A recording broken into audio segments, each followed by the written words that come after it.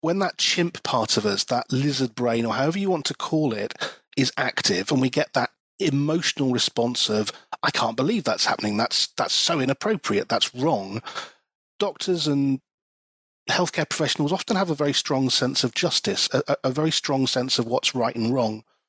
And if you're to have an emotional state where you feel anger towards someone else or frustration, it's almost a knee-jerk response to say, report them, because that instantly absolves you of ownership of the emotional state. You're basically saying, well, you're not like me, you're different, you're a badmouther who needs to be punished or sorted out or fixed. So therefore, that external agency can do that. Ever been in a situation where someone's acting in a really inappropriate way and you're not sure whether to call it out or not? Maybe you're not sure exactly how to have the conversation or even if it's your place to have it. Maybe you're worried that if you do, you'll just become the next person on the list, or your relationship will be doomed forever. In this episode, Dr. Ed Pooley, communication skills expert with a background in general practice, and I discuss one of those tough calls where we probably know what we ought to do in a certain situation, but doing it just seems too hard. We chat about the importance of listening to understand, not just to be heard, and how to approach this in a way which leaves the relationship intact, if not stronger. I'm sure that if you were doing something which caused difficulty to your colleagues, you'd like someone to call you out on it. So tune into this episode if you want to be able to do the same for others. Listen to find out what so many of us get wrong when trying to confront tricky situations. A simple model which will help you understand the things which are guaranteed to trigger other people, and why our first knee-jerk reaction could make things 10 times worse. Welcome to You Are Not a Frog, the podcast for doctors and busy professionals in healthcare and other high-stress jobs who want to beat burnout and work happier.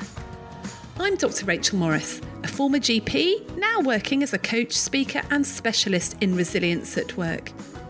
Like frogs in a pan of slowly boiling water, many of us have found that exhaustion and stress are slowly becoming the norm. But you are not a frog. You don't have to choose between burning out or getting out. In this podcast, I'll be talking to friends, colleagues and experts, all who have an interesting take on this, and inviting you to make a deliberate choice about how you will live and work. Are you constantly stressed and thinking about work? Does your laptop come with you on holiday? Your to-do list have permanent residence in your brain, and your worry about how to handle the latest crisis wake you up in the small hours? Then it's time to get your life back, and that's exactly what our brand new online course will help you do. It's a 60-minute reset for healthcare professionals to shift your mindset so you can set boundaries and limits around your work without the endless guilt that you've not done enough. It's just £27 and you can get instant access now when you go to shapestoolkit.com/getyourlifeback. So it's great to have with me back on the podcast today, a friend of the podcast, Dr. Ed Pooley. Welcome back, Ed. Morning, Rachel. How are you today? I'm very well, thank you. It's a nice sunny day, which just is lifting my spirits. So anyway, we're back today, and Ed is a communication skills trainer with a background in general practice. So it's wonderful to have him back. And we have a series of podcasts, Ed and Rachel's Tough Calls, because there's lots of stuff that comes at us, whether we're practicing as doctors or in other healthcare areas or even in another high-stress profession. There's stuff that comes at us that we just don't really know how to handle, or maybe we do know how to handle them, but we don't really want to, or it just feels really difficult and really awkward. And Ed, I think that's really one of your specialisms, isn't it, in digging down into how we can have those tough conversations that we really don't want to have. Absolutely. We all face those situations where we know what to do or we don't know what to do. And when we know what to do, it's often difficult or challenging. Having a set of skills that you can fall back on or practice that situation gives you a much better outcome going forward. And if you're in that situation again. I was reading a book recently by a chap called Donald Miller, who I talk about quite a lot. I really love his work. Now, he's given some sort of business advice, and he was talking about the fact he once was having some coaching, and his coach said to him, "Donald, stop choosing to be confused." I thought, that's interesting. And he said the reason was he was discussing a difficult issue with an employee or someone in his organisation. And the narrative was, I don't know what to do. I'm really stuck with this. I'm really confused. And the coach said to him, you're not stuck at all. You're not confused. You know exactly what you need to do. The problem is you don't want to do it. And it just feels too awkward. So do you think it's mainly that we do know what we need to do? It's just how to do it that we get stuck with? Absolutely. We have a tendency to pick a more socially acceptable way of framing things when we feel that we can't do something. So if we're not sure how we're going to approach something is going to be okay, we might say we're confused. If we're wanting to avoid conversations, we often say we're tired or, it's not today, we'll do it tomorrow. Those kind of approaches, because they're more socially acceptable, I think the key is that you have to separate what you need to do from the emotion of what you need to do. And if you do that, for example, in Donald Miller's case, he knows what to do, but the emotion is causing the stress, and that's leading to the confusion because he's trying to balance what he knows he needs to do with an emotional state he doesn't want to feel. And that's where the confusion comes in. That's so true, because so many of these difficult conversations are only difficult because we're so worried about upsetting the person. We feel stressed and anxious about it, but actually we do really know what we need to do. So let's dive into a dilemma this week. And this is one I actually spotted on social media. It was posted as a dilemma, and I thought it was really interesting, particularly some people's reactions to it. So essentially the dilemma went like this, and it was, I lead a team, and one of my juniors has been bad-mouthing many of the seniors and undermining them. What should I do? Now, on the face of it, it seems pretty obvious what you should do, but I was really fascinated to read a lot of the replies, because one of the first things that was written underneath this post was, report them, completely unacceptable. I thought, hang on a sec. If you think back to your own training, did you ever criticise your seniors behind their back? Ever? Perhaps you probably did. Did you ever moan about things? And how would you feel if you got reported immediately without anyone speaking to you? So I was quite shocked and surprised, because actually the people that were saying this were quite well educated and quite well-meaning people. And I thought I would bring this to you to sort of unpick. I mean, am I right in that it's pretty obvious what to do here, or is it not particularly obvious what to do here? My gut feeling is, as I suppose many of the listeners might be, is tell them to stop. It's not an appropriate thing to do. It creates team disharmony, and we've spoken about this concept of team disharmony and the type of workplace that you want to work in before, haven't we? And the answer is very simple. You tell them to stop. But we fear conflict. We fear someone saying, well, I'm not bad-mouthing the colleagues. Or there's that, there's that gaslighting type of response. And it becomes much more complicated. There is a simple strand of what you need to do that becomes overly complicated. And I think when that chimp part of us, that lizard brain, or however you want to call it, is active, and we get that emotional response of, I can't believe that's happening. That's so inappropriate. That's wrong. I mean, for example, doctors and healthcare professionals often have a very strong sense of justice, a very strong sense of what's right and wrong. And if you're to have an emotional state where you feel anger towards someone else or frustration, it's almost a knee-jerk response to say, report them, because that instantly absolves you of ownership of the emotional state. You're basically saying, well, you're not like me. You're different. You're a bad-mouther. You're a bad-mouther who needs to be punished or sorted out or fixed. So therefore, that external agency can do that. And I think that happens quite a lot. We see on social media all the time where there are errors, there are problems, people make mistakes, and then very quickly it becomes a very much an us and them, almost like a tribal type of approach. So, for example, if you take people who say things on social media 5, 10, 15 years ago when social media was in its infancy, and people were not as guarded as they perhaps are now, and they may have said something inappropriate. The question we really need to ask ourselves is, what do we do in that situation? Do we quickly jump to, you're an awful person because of something you said 15, 20 years ago, or actually you're a normal person who has an ability to change how they are and change their perceptions over time? Because surely that's what we want. We want someone to be able to grow and develop as a person, don't we? But that sits uncomfortably with us because we think, well, I never did anything like that.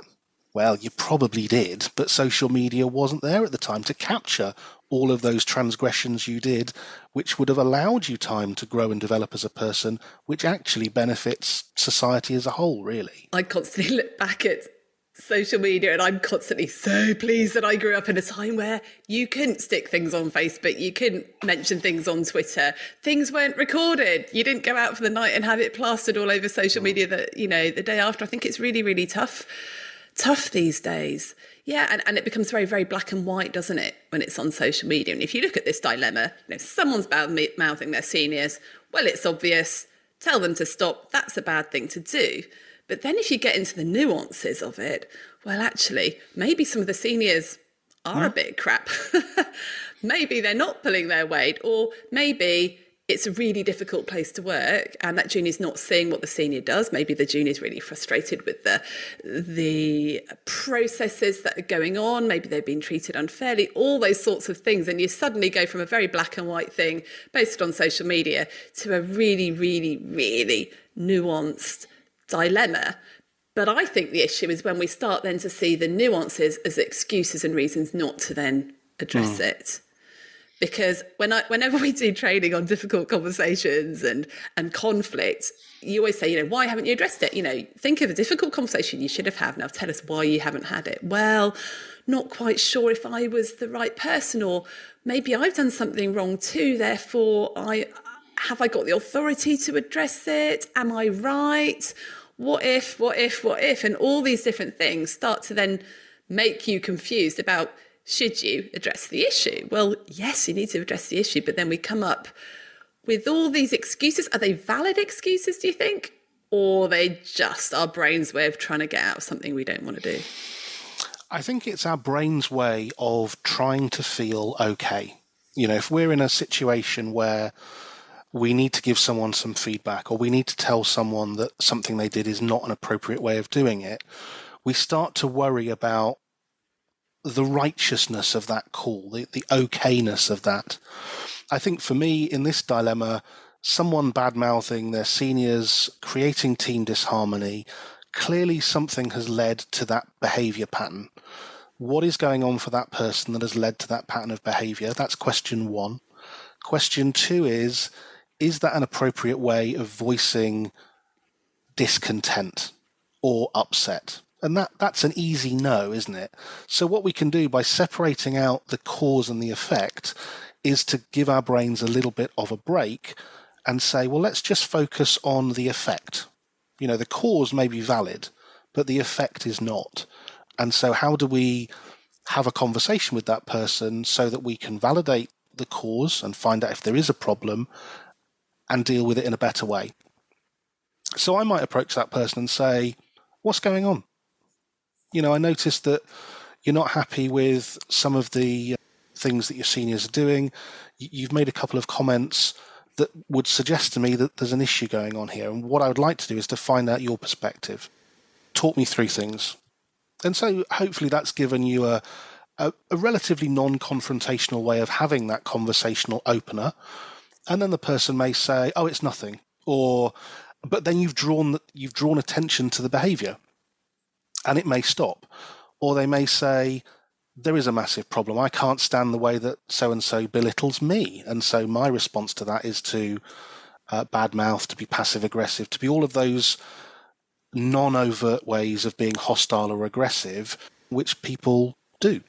And that makes a lot of sense, because there's always a reason for somebody's behaviour, isn't there?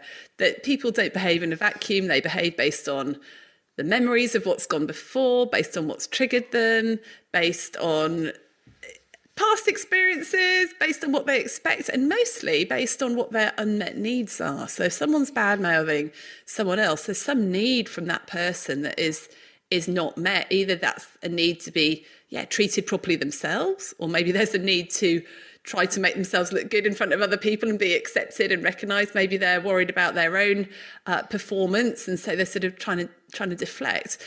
I think the problem is, so often when we think of these conversations that we've got to have, it's us versus them, us giving them difficult feedback. But what you've just said, actually, all difficult conversations start off with huge amounts of listening. Absolutely. You can't have a conversation where you are not interested in the other person's perspective and where they're coming from. What is the information that they have that I may not have? Can I learn something by getting that information? Because if you're not getting that information or that perspective and using it to form how you respond, you're only really doing half a job, or you're ordering. That's not a conversation, that's an order. So by taking those extra steps and finding out information, that has two effects. One, it calms your chimp brain down from panicking because it gives you something tangible to address. And B, it gives you the opportunity to have a much better conversation because you're getting information that you can use to have that better conversation.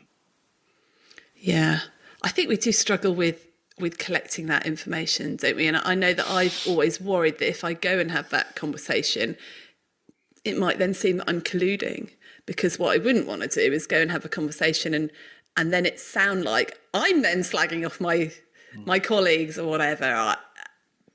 So how do you have that listening, exploratory conversation without colluding and necessarily agreeing, but in an empathetic way, so their inner chimp isn't triggered, so they feel that you're I was going to say on their side. That's sort of, I guess, on the same branch rather than on their side.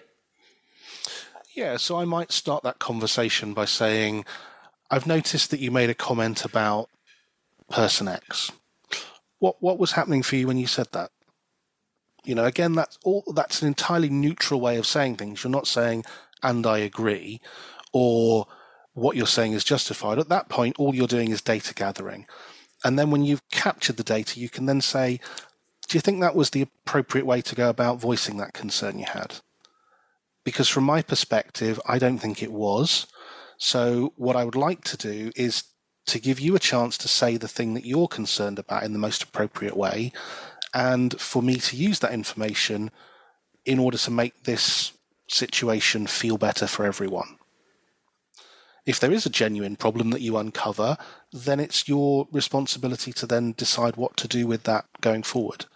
Again, we need to get away from this right or wrong. What was the seed of disharmony or discontent that triggered that behavior in the person and then caused the response? We don't really want to start from a position of assuming everyone has malicious intent, because the majority of people don't.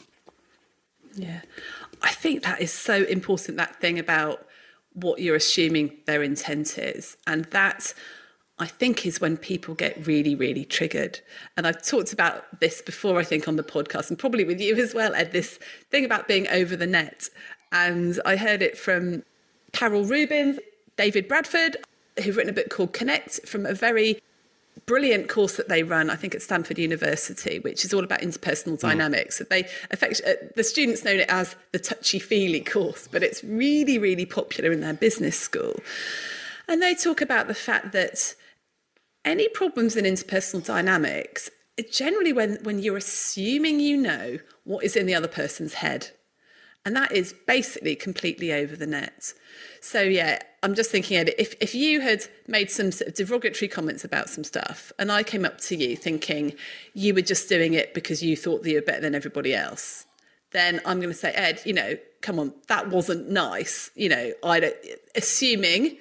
Implying that you were trying to be mean or nasty or whatever. And that automatically triggers people when they feel that they are misunderstood. And I'd love to talk about the scarf model in a second, because I think that's really helped me with really recognising what sorts of things are gonna trigger people. So I'm assuming that you meant to be horrible, that you're doing it for some sort of personal gain, rather than assuming good intent. So maybe assuming that you were doing it to try and change things that were frustrating you, or assuming that you do have good intent, it just came out the wrong way. And that is going to really, really change how I then approach you about that. Because I think we hate being misunderstood, don't we? And we get very offended. I remember as a junior doctor when being accused of being sort of autocratic and aggressive. I really didn't mean to be that. I just didn't know how else to act when people didn't do what they needed to do. But they assumed that I was trying to be bossy, I was trying to be horrible. Actually, the reality was I was lost, and I was at my wit's end, and I was really worried that the job wasn't getting done, and worried about the patients. Now, if they'd have expressed that to me and said, and then maybe you could ask in a different way, that would have been much, much more palatable to just assuming I was trying to be difficult. But it's very, very difficult to assume good intent when we are feeling sort of backed into the corner ourselves, when our inner chimps are out, isn't it? It is. I think that example that you gave is a brilliant example, because, and I don't want to put words in your mouth, but I'm guessing that in that junior doctor state, there's pressure, there's fear, there's the need to communicate quickly and effectively. So if you're coming from that mindset and that perspective, you may have seen people who you looked to thinking, well, they look really confident. What do? They're very clear and they tell people what to do. And so you model that behavior, but actually that's driven from a place of fear. So you're not, again, in that situation, you weren't being malicious and you weren't trying to upset anyone. You were just trying to do what you thought was the appropriate way of acting. But instead of giving you feedback and saying, are you okay? Are you struggling with any part of this job? Is there something we can do to help? How can we make this feel better? People were saying, oh, you're autocratic, you're bossy, you're all of these labels that we attach. And I think one way of assuming good intent is to imagine what you would do if the person doing the thing that's upsetting you is your child. If you see your child hit another child, what do you do? I get it. You're pushed for time, and with over 200 episodes, how do you know which is going to be the one that lifts you out of the saucepan and back to thriving at work? Never fear, the You Are Not a Frog podcast quiz is here. Find out if you're a super squirrel, brilliant badger or mighty mole, and I'll send you a personalised playlist with the top 5 episodes that will make the biggest difference to you. Discover your top of the hops, top 5 episodes, and leap into your happiest, thriving self again. Just go to youarenotafrog.com/quiz. You know that's wrong. You tell them it's wrong. You assume they didn't do it maliciously, and you respond in a way that allows them to shape and change their behavior for the better, because they are doing something and something has triggered that behavior. And what you've done is taken a step back. You know the behavior is wrong. You're going to tell them it's wrong, but you're operating from a position of trying to understand what's going on for that person. And that makes a lot of sense. I think assuming someone is your family member and treating them as such is really, really helpful, because then what's happening is you're going, right, the relationship is there, right? Because we're in the same family, you can't get rid of me. And I absolutely have your best interest at heart. So I'm going to be absolutely honest here. And also, when you're talking to your child, you would never, well, in probably in retrospect, you would never have that conversation while they're still really aggravated and in the corner wanting to hit people and really angry still. You'd need to wait until they'd calm down. And then they themselves would probably go, oh yeah, that wasn't the right thing to do, Mum, was it? You're like, no, probably better ways of doing that. And it's all much better. Do you think, Ed, that we always know when people are in their calm state, or can some people be quite triggered and are quite anxious, have their chimp out state without us knowing? Oh, that's a difficult one. I think if you've taken training and you understand about psychology and body language, you can see predictors of people being in their chimp state. You know, they have facial coloration in their cheeks, their muscle tension is higher, their pupils are dilated. They're in that state of heightened autonomic function. If you don't know what you're looking for, which is the majority of people because it's not something that particularly interests them, then it is quite difficult. And so you have to be switched on to the language people use. Is the person using neutral language? Are they using aggressive language? Are they using defensive language? If it's anything other than neutral, there's probably an emotional state that is attached to that. And what's interesting is to try the experiment of trying to detect the emotional state.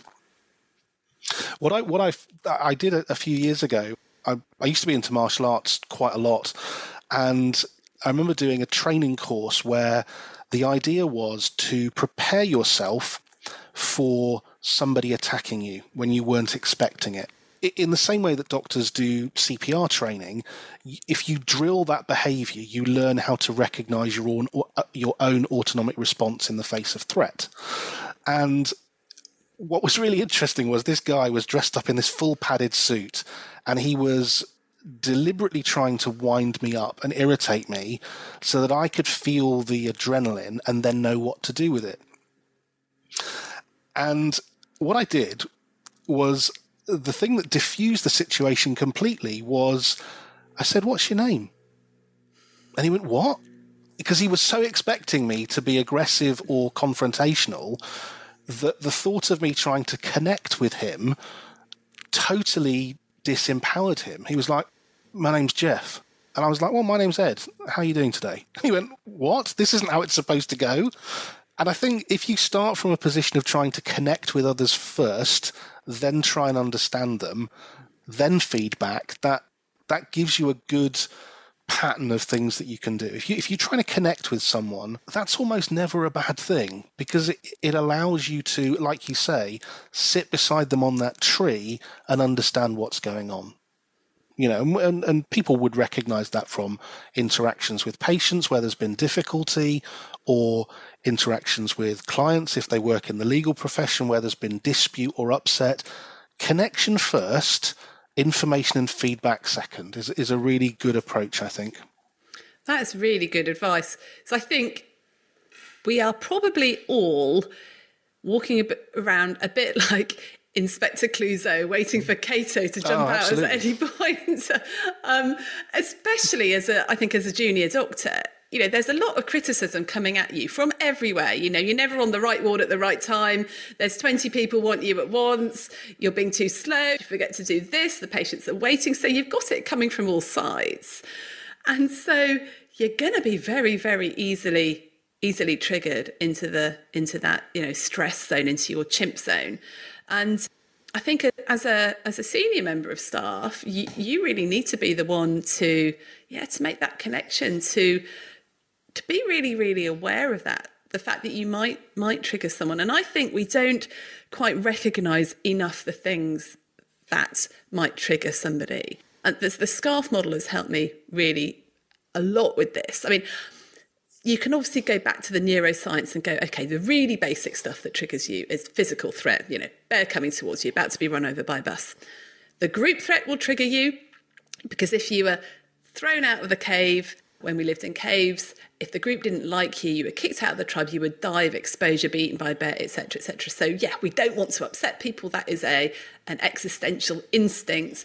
And then there's that hierarchical one as well, you know, the alpha male challenging you.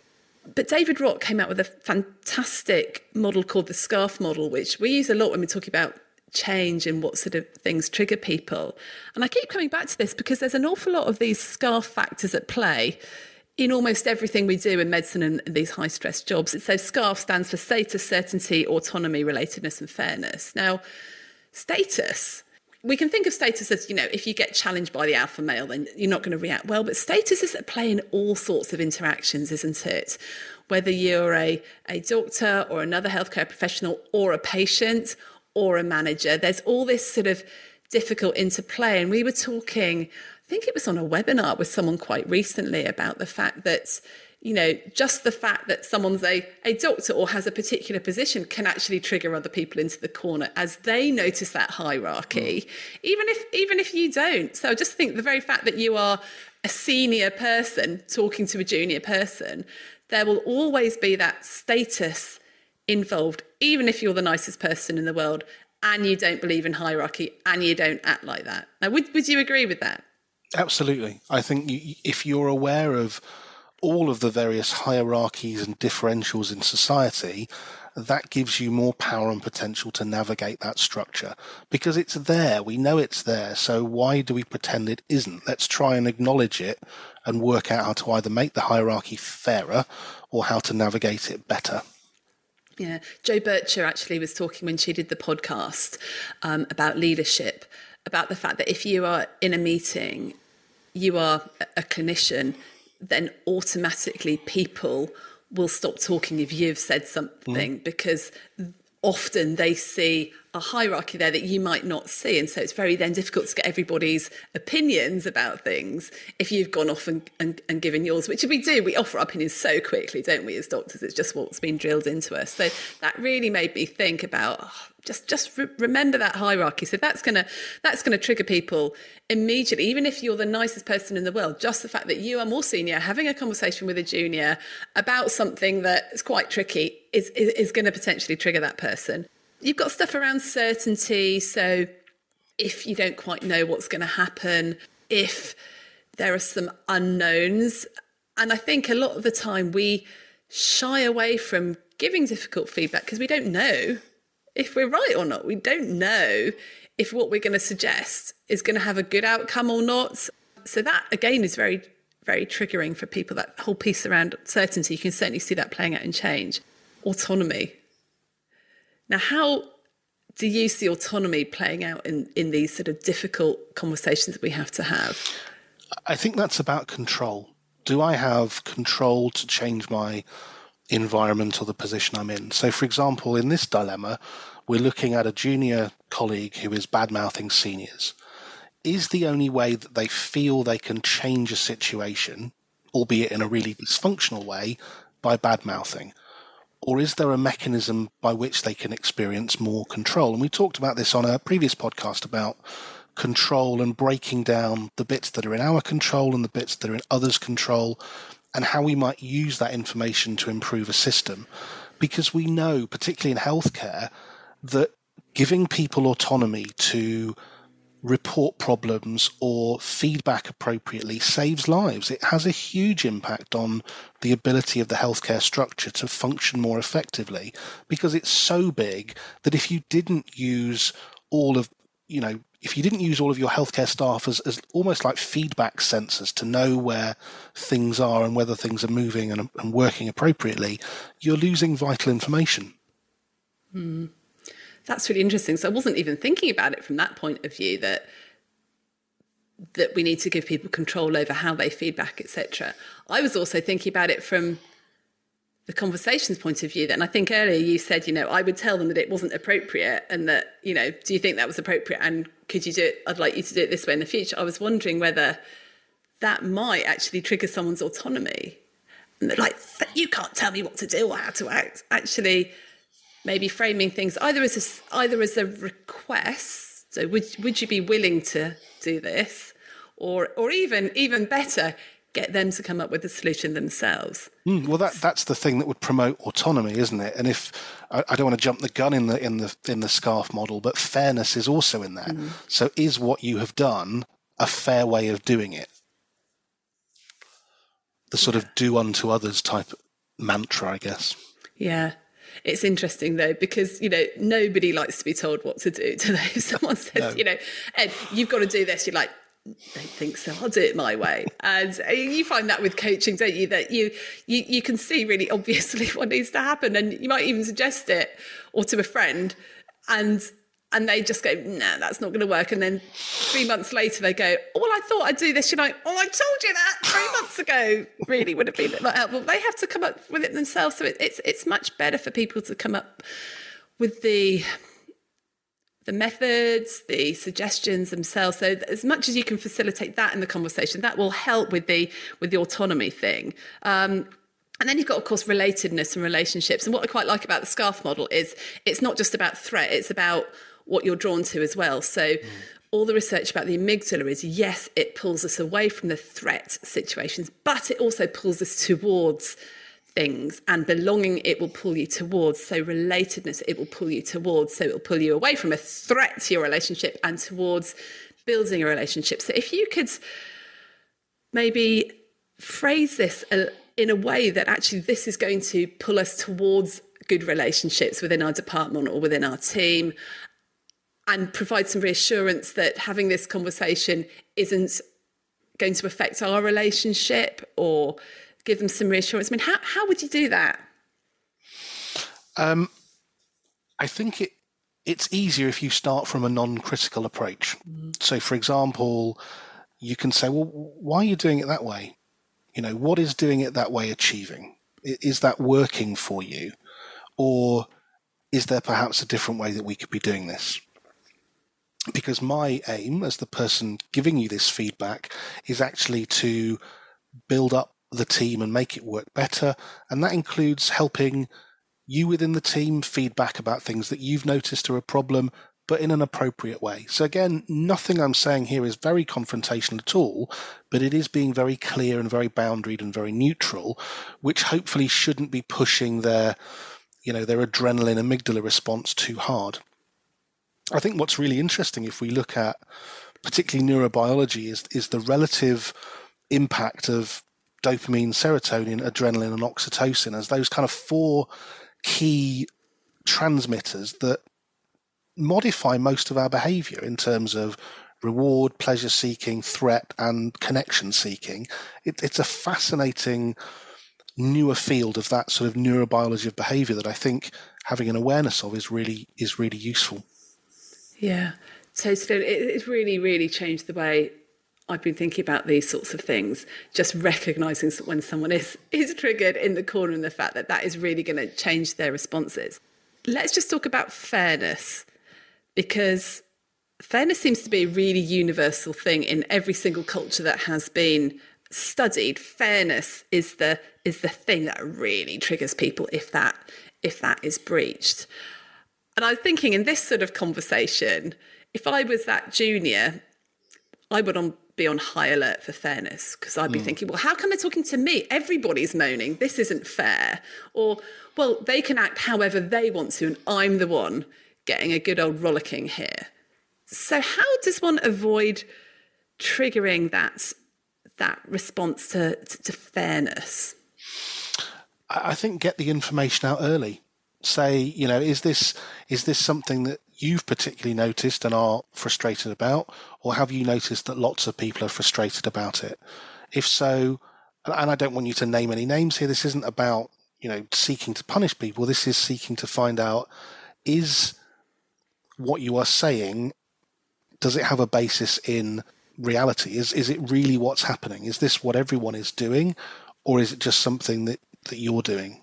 Because that's a fair approach. You're not singling someone out and saying they just happen to be the person you're talking to, but what you're gaining from them is is it just you who's noticed this, or are lots of people noticing it? Because again, when we're in that amygdala response, and I'm aware that some of this may be triggering that amygdala response for them, we tend to think in black and white ways, because we need to for that response to be as quick and as effective as it is when we're under threat. And so they might say, well, everyone is saying it. And you're like, everyone?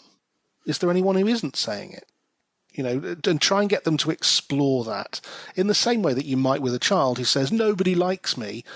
really? Is it nobody, or is it one particular person you've had an issue with, and this is generalization of belief? And could you check in with them about the fairness thing? So say, is this feeling fair to you, or do you think there's anything here in what I've said that isn't fair? I mean, is that a good suggestion, or is that just going to I think it is. The concern is that it's almost a presupposing question, isn't it? You can't really say no to that. If someone is in a hierarchical position to you and saying, am I being fair? You're like, yes. You can't. It kind of prevents you from saying the no. There is a lot of pressure. So you might say something like, how might this feel fairer? How might this feel fairer? Rather than making it a, is this or isn't it? Yeah. Is there anything we can do to make this feel fair? Which again is giving them an increasing sense of autonomy, because you're giving them the opportunity to feed back to you and model how to give feedback appropriately. And Ed, what should you do if you notice that someone really has been triggered, but you've got to have this conversation? I mean, we always teach, press the pause button, do it another time, give people a chance to get out of the corner, all those sorts of things. But sometimes you do just have to have these conversations. What do you do in those situations? Is it ever good just to push ahead, or do you always just have to go, okay, I can see this is difficult? Because what if you're in a position where it's always going to be difficult and there's going to be no time when they're not triggered? I think you have to read it depending on the feedback you're getting. Sometimes you just have to push forward. Sometimes you just have to press pause. And the more times you have these conversations, the better and more nuanced your ability to decide when is the most appropriate route to take. In the same way that I wouldn't want anyone listening to think, do we really have to have some protracted conversation about a behavior that's frustrating and irritating and causing disharmony in the team for every transgression? No, you don't. But by having the skill set to manage it if it becomes a more complicated conversation is going to be helpful. And what do you do about those people that every time you try to feed back, they burst into tears or get very angry, and so very soon it's just learned that you just don't say anything to upset that person? I would pre-warn them. I would say, we know when we've had this kind of conversation before that you found it upsetting, but it is something I'm going to need to say. So I have to say it. And you just have to be very clear about that, because sometimes that sort of walking out, crying, those almost sort of unconscious processes and behaviors are often there as a defense. They usually not, but sometimes they are a defense mechanism which says, don't carry on, don't continue. And sometimes you have to, or you have to change tack and approach it in a different way. And again, it's about practicing the conversation to know how to manage it, to say what you have to say in the kindest way possible, in a way that builds connection. Gosh, there's so much in all of that. We could talk about this for a long time, but we don't have forever. So, Ed, if you were answering that post on social media, what would be the summary of the steps you should take to deal with this issue? Connect first, information second, content third. So build a connection, find out all the information, and then work out a plan of what you need to do. And with that process, you are trying to differentiate between what you need to do and the emotion associated with what you need to do, so that way you're being consistent. In the same way that if one of your friends were bad-mouthing someone and someone told you about it, you'd have a very different response than if it was someone you intensely disliked who you found out was bad-mouthing someone. And that's all down to the emotion of it and your ability to let someone off the hook, for instance, if you know them better or might understand their situation. Give other people that chance to build connection and gather information and understand how your own brain works when you're having conversations that are challenging. It makes you a better communicator, and that's never a bad thing. Totally. I mean, I remember when we were teaching about emotional intelligence, we'd always say that as a leader, some of your success is down to IQ, but actually not that much. As a leader, probably 80% of your success is down to emotional intelligence and the way that you can do these sorts of things. So it's really, really important skill. I think from what you've been saying, the things I'm taking away is, firstly, approach it assuming good intent from that person. Assume they weren't trying to be malicious, but they've got some unmet needs that aren't happening, and we need to try and uncover those. And I love treat them as a close friend or a relative. So, you've got their best interest at heart. And I think just be aware of all those triggers, all those things perhaps in the SCARF model that may be triggering them that you may not have thought about, particularly hierarchy when it comes to the senior to the junior. You might think you're being as fair and as open, as empathetic as possible. But when you said, when you just stopped me just now and said, actually, that sounds like if you're a senior saying it's a junior, is that fair? Yeah, I would have thought that was a really reasonable question to ask. But yes, someone else might say, I can't contradict her because she's senior. So keeping that autonomy, always throwing the ball back in their court so they're not feeling that you are using your hierarchy to get your way. I think that's really important. Wow, we've covered a lot there. We have. It's been a good dilemma. Let's see what the audience throw us next week or next time. Totally. So if anybody else has got a dilemma they would like us to discuss around interpersonal relationships, difficult conversations, anything really, just email us at hello@youarenotafrog.com and we will try and tackle that. So Ed, thank you so much.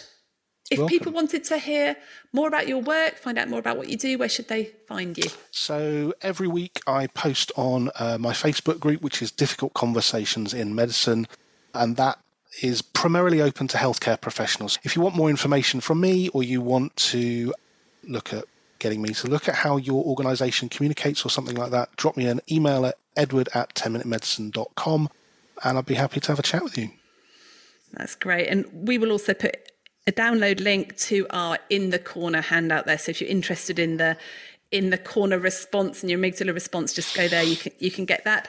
And we also have a Facebook group called the Shapes Collective. So if anyone wants to pop in there and discuss things, then please do. You can put some dilemmas in there as well, and we can pop in there and have a look.